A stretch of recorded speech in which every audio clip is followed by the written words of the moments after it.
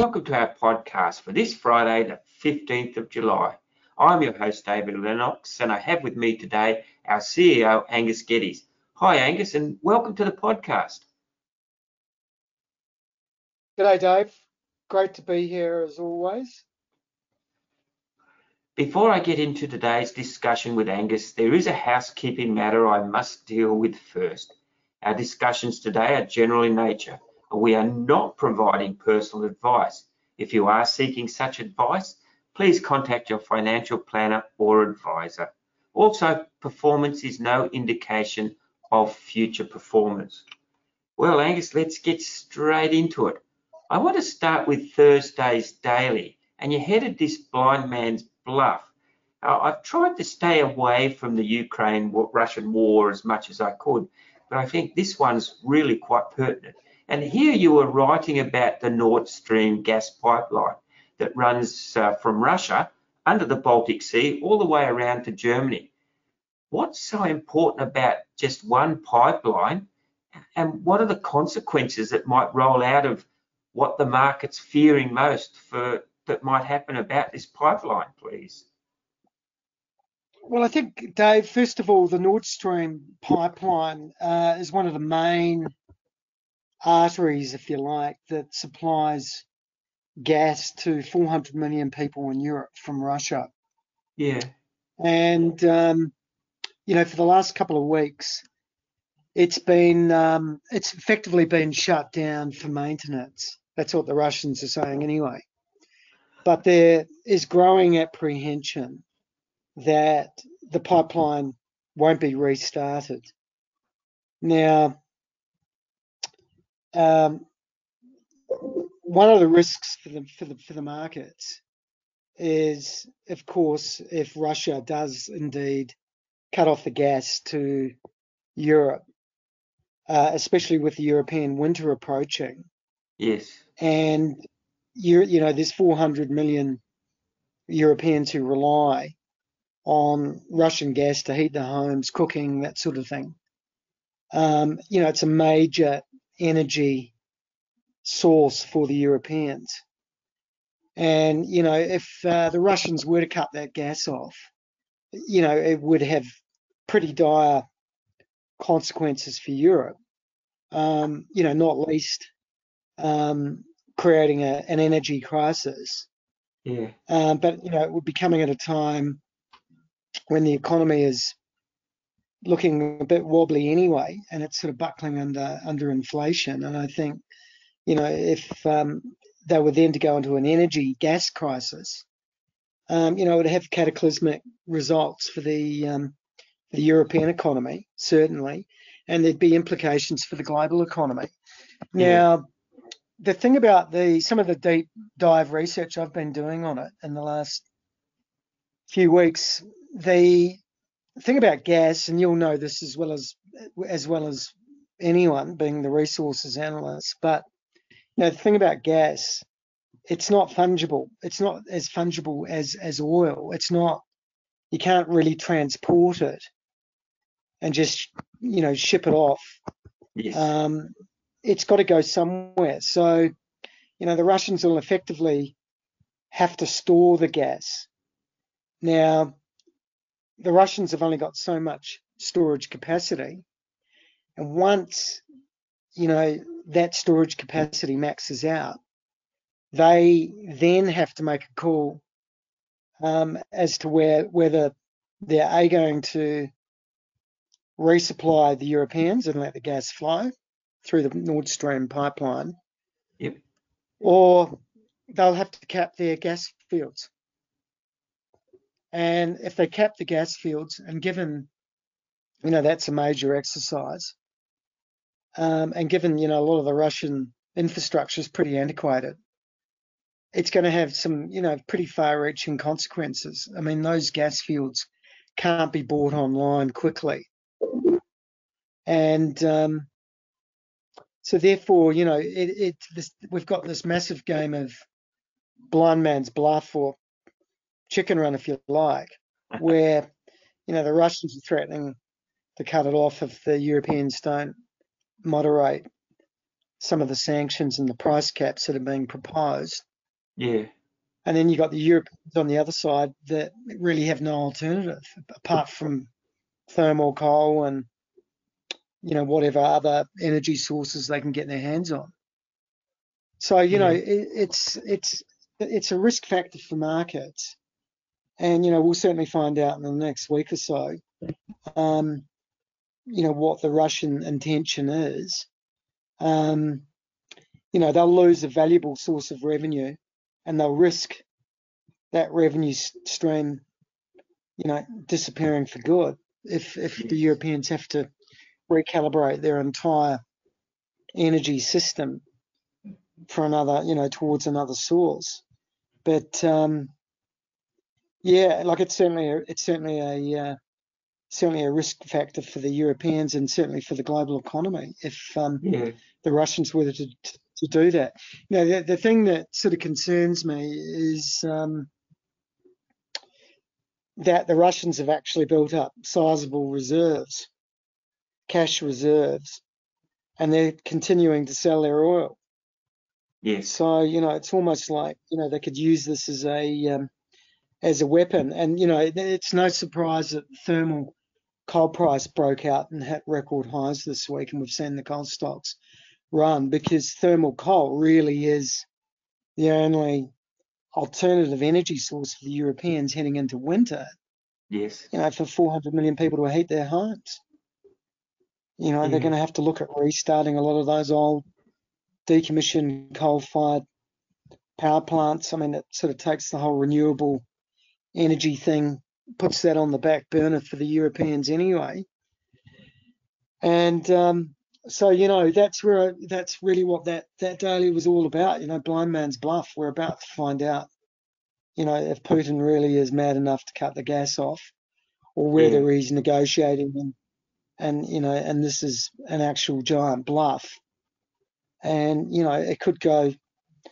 I mean, what the outcome will be is anybody's guess. My deep suspicion is that they will resolve it Yeah. in some way, and this is a negotiation. But we'll certainly find out next week. Yeah. Australia is obviously a very big exporter of LNG, which is a derivative of natural gas. It's sort of squashed up and turned into a liquid, and that's why it's called LNG. Is there any advantage for Australia in this happening? Can we perhaps get a footprint in the European market, or is it too far away? Look, that's a good question, and I mean, if the Russians were to shut the gas off, I mean, this would have similar consequences as what's probably even more consequences for the LNG market. Given that a lot of the oil is leaking out of Russia anyway, and finding Yes. buyers at discounted prices. But they're not going to be able to do that with their gas. The enormous infrastructure is required to turn it into LNG and to put it onto ships, etc., and ship it out. So it probably does place some of Australia's major gas producers, in a position of advantage. Yeah. Yeah. Yeah. Oh, that's certainly good for us then. And I'll be watching very closely because I know our portfolios and yours as well tend to be slanted towards that natural gas, and we've been that way for some time. Well, look, thanks for that. I've always tried to stick away from questions relating to the Ukraine-Russian war directly, but I think that one was quite pertinent. And I'm glad I'm not in Europe, Angus, with their winter coming. I'd hate to be using sticks and matches to keep my house warm. But anyway, we move on. Look, everyone, too, and watch out for today's fat wrap. I think you'll find when it hits your inbox, I reckon there might be a feature cover or something to do with blind man's buff. Angus, I don't want to move away from Thursday's daily. I want to also cover off on the fact that you penned in that daily, and that was quite an important one because US inflation figures came out the night before. Can you please just give us your take on what the release was, because you've been emphasising it now in your notes for some time? Yeah, look, there was a bit of volatility in the US market in terms of the reaction. You know, it came in quite elevated, not quite as Yeah. bad as the previous print, but it was up there. I think the market kind of looked through the inflation number. Given the big slide that we've seen in commodity prices, wheat's fallen 30%. Oil, of course, has pulled back significantly. So, and gas prices are already coming down in the States. Yeah. So I think the markets look straight through the number, the headline number, and looking to a softer print for July, which will come out in early August, Yep. mid August. So I think inflationary pressures do look like they are easing and abating, and some of those high months, over the last 12 months, some of those months start dropping off, and we get some lower numbers. We are going to see the headline rate of inflation rate increase. We are going to see that abate and come back. So I think it wasn't the bad number that we saw in June, but look, anything can happen at the FOMC meeting. There is speculation in the markets that the Fed could run with 100 basis points. Yep. Personally, I think they'll stick to the script and run with 75. Given that, we are seeing some of the economic data coming through, consumer confidence. We're seeing, a bit of the economic data coming through that is looking a bit frail. And so maybe they will, just look to go with 75 basis points. Yeah. So that's sort of my view. I think that, I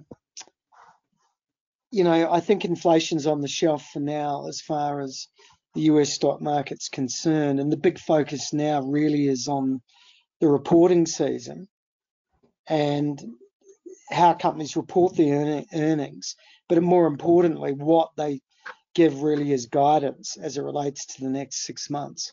Yeah. We had a couple of banks report on Thursday. Weren't great results. They weren't terribly dire results. Oh, Angus, you're almost impinging on my last question. Can I call you a halt on that one? Well, Fabulous. I'll stop there. Fabulous. I've got one other question out of this, and this is something that doesn't make sense to me. Our Reserve Bank meets monthly.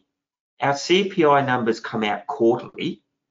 The Federal Reserve meets sort of quarterly, but their CPI numbers come out monthly. How the heck do the two central banks marry all that together?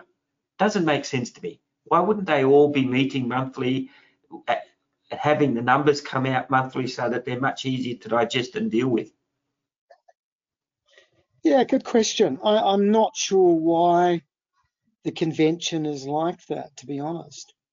I mean, I can certainly understand why America, being the world's largest economy, needs to have up-to-date economic information, and they've got the resources to put all of that together, which they do.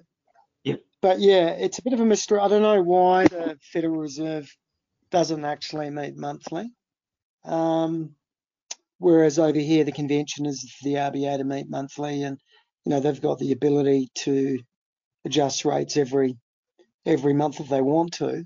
Yeah. Yet, a lot of our economic information, such as CPI, doesn't come out.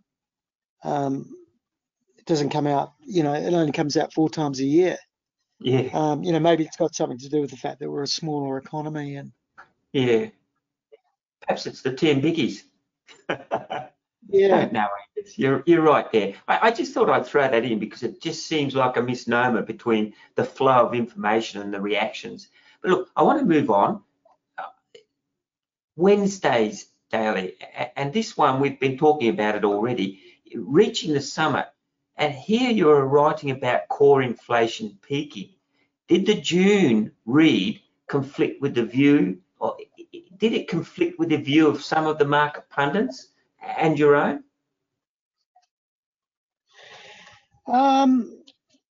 Look, I think the inflation rate, the headline inflation rate, is moderating. Yeah, And if we look where inflation's going, certainly on the energy and food front, it definitely looks like it's going to come down because the commodity prices have come down. yeah, And that's a direct feed into how those inflation numbers print. But of course, there are other components that make up inflation. Rents, for example, car prices, yeah, housing, wages. They all also all go into the mix. So, on balance, I think inflation is going to remain elevated for some time, but the annual or the rate at which it's increasing should start to come down. yeah, So in other words, at some point, instead of seeing headline print numbers of 9, 10, 11% for Europe and the US, we might see prints of 5 or 6% and really see it begin to abate. But it's still elevated. 4 or yeah, 5% inflation is still elevated. I think with the job market remaining so tight, the lowest unemployment numbers in 48 years in Australia, and similar yes, story for the US. That's probably where inflation's probably going to be a bit stickier and harder to bring down, yeah, especially as we get more industrial action and consumers and workers are worried about their real incomes going backwards. yeah, yeah. Oh, look, I guess we'll be getting those US CPI figures monthly, and we'll have to sweat on waiting an extra month or weeks for the Federal Reserve to react. I want to now come back to Friday, to today's daily, and you started talking about this, and I just nipped you in the bud. The first cab off the rank, and here you were writing about, and you've written about this in your notes on many occasions, though, but actually the importance of the June reporting season in the US that's just getting underway. Why is it so important? And have the first releases that we've seen come out, I think last night, have they been up to expectation, please? Well, to answer your question, your first part of your question, the earnings are vital, really, in terms of valuation, because that's if we look at the US stock market and the S&P 500 at the very present time, it's priced at around 16 times forward earnings. So Yeah, the average analyst consensus forecasts expecting around $225, $230 approximately for a Fortune 500 company, which gives us 16 times forward earnings for the S&P 500. yeah, So this earnings quarter is going to be vital because, if it's a good, solid reporting season, then analysts will be very comfortable with their forecasts for the next 12 months. And the market can have conviction that 16 times forward price multiple yeah, is a tangible number and will hold. Problem is if it's a poor quarter and the guidance is poor and companies are struggling with, everything from labor shortages to raw material and commodity price increases, yeah, margins are coming under pressure. And one thing that I worry about with the US multinationals is that very high US dollar, which is going to impact a lot of those multinationals when they translate earnings from foreign currency back into dollars. yeah, If those margins come under pressure, then what we could see is Wall Street start to downward revise earnings expectations. So just for example, let's say the number dropped from 225 to 220, all of a sudden the S&P 500 is beginning to look a bit more expensive at 3,800, priced off an 18 times forward multiple. Yeah. So that's why it's critical. And, if we see any slippage and downward revisions on those earnings forecast numbers, then, it's going to mean that the S&P 500 in the US market is in for a choppy period for the next 2 or 3 months. Yeah. Yeah. And we could also see a fair bit of dispersion amongst analysts because, if forward guidance is quite negative in terms of, what companies expect to make over the next 6 to 12 months, that's going to create a bit of volatility in some of these earnings forecasts, quite a bit of dispersion, and what we will see is the consensus estimates could drop. So that's why, everyone is looking very closely at what's going to happen over the next 3 or 4 weeks, as US companies report. Yeah. And, it is going to be challenging because, there's a number of headwinds that a lot of companies are facing. Yeah. Yeah. And were the expectations of the couple that we've seen, or primarily the banks, have they been up to what the markets have been expecting, or were they short on? Look, we're going to get more bank results tonight. Yep. Out of the States. But, the two that reported yesterday, the two big ones were Morgan Stanley and JP Morgan. Morgan Stanley revised down their guidance for the next 6 months, but that was pretty much in the market, and the market sort of shrugged at that result. The stock was only down about 0.4%, whereas JP Morgan were a bit harsher in their guidance. They also suspended their stock buyback program, and their stock was down about 3.5%. So, it is early days, and we'll hear more tonight from more banks that are reporting. I think Citigroup and Wells Fargo, two of the big retail banks, they'll have their numbers out tonight. Yep. So that'll provide a greater degree of transparency. Yeah. And I know I've asked you this question before, but again, we have the US companies reporting quarterly. Our companies only report half yearly. There seems such a big gap between let's say getting qualified information. Is there an advantage in doing it quarterly? And this will be my last question. Most definitely, because the higher frequency gives much greater visibility and transparency over how companies are going. Yeah. And analysts are able to extrapolate and fine-tune their forecasts. So, it is a big help.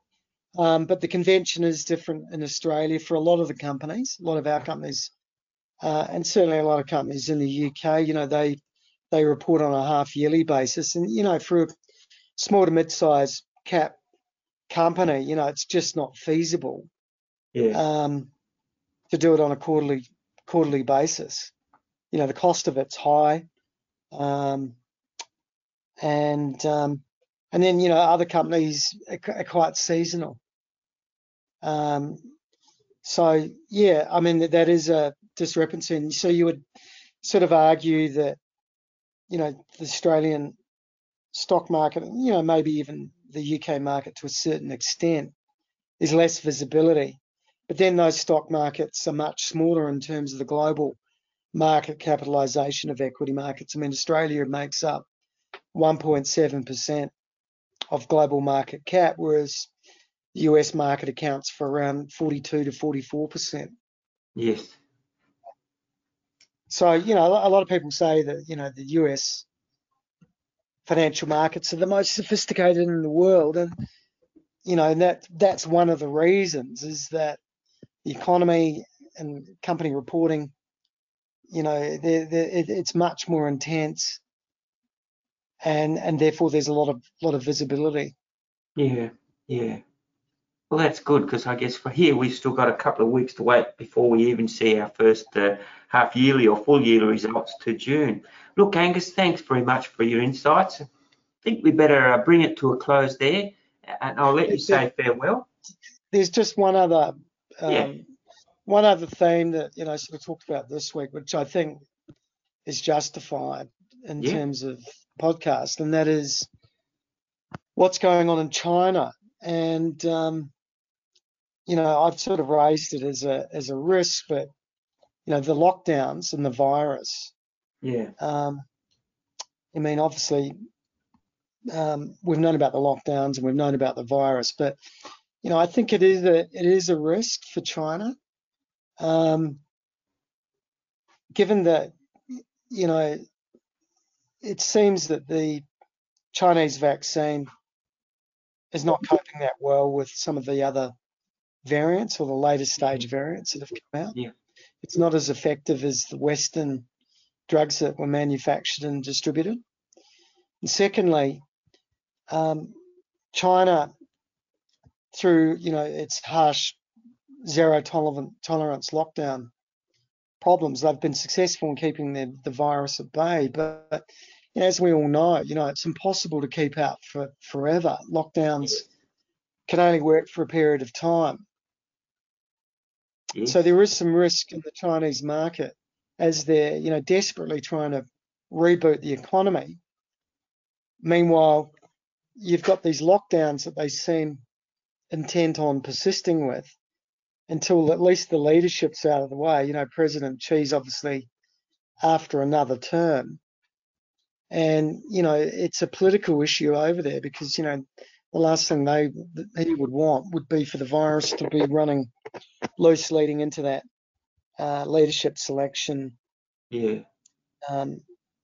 timetable, which I think is towards the end of the year in November.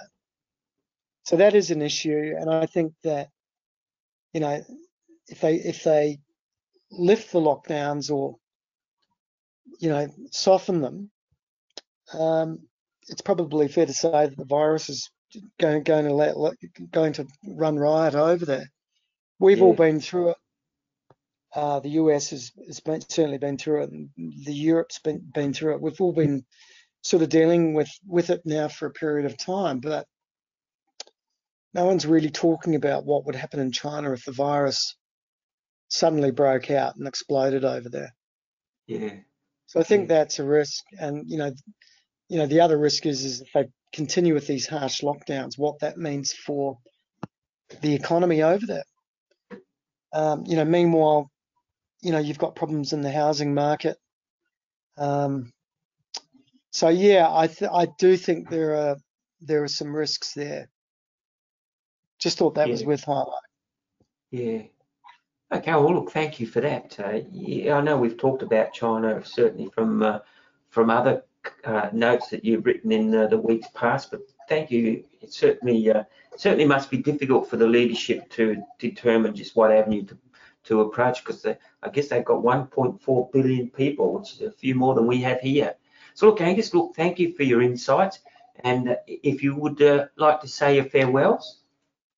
Thanks, David, and thanks to all our members listening today. It's been a challenging few weeks, that's for sure. And I Yes. look forward to joining you all same time, same bat channel next Friday. Bye for now. And you wouldn't believe, I just got an SMS from someone called Powell. He's asking what 10 bickies do they serve at our Reserve Bank. He might want to join them. What was the question, David? No, I just said I Oh, just got an SMS from someone called Powell. He's asking what 10 bickies do they serve at the RBA meetings. He might come and join them. Look, let's I hope better. let's hope they're Tim Tams. He's actually said, yeah, that sounds good. Listen, look, thanks very much. A little bit of humour at the end. It is Friday. Thanks, Angus, for your insights. Certainly they've. I hope listeners that they've been rewarding for you to get those insights from the writings that Angus has been doing through the week. And as he said, we'll certainly be back next week and with another round of dailies to look at and delve into. So please stay safe. And yes, if you've got the Tim Tam or two, put them up and listen up. And we'll see you next week. Bye for now.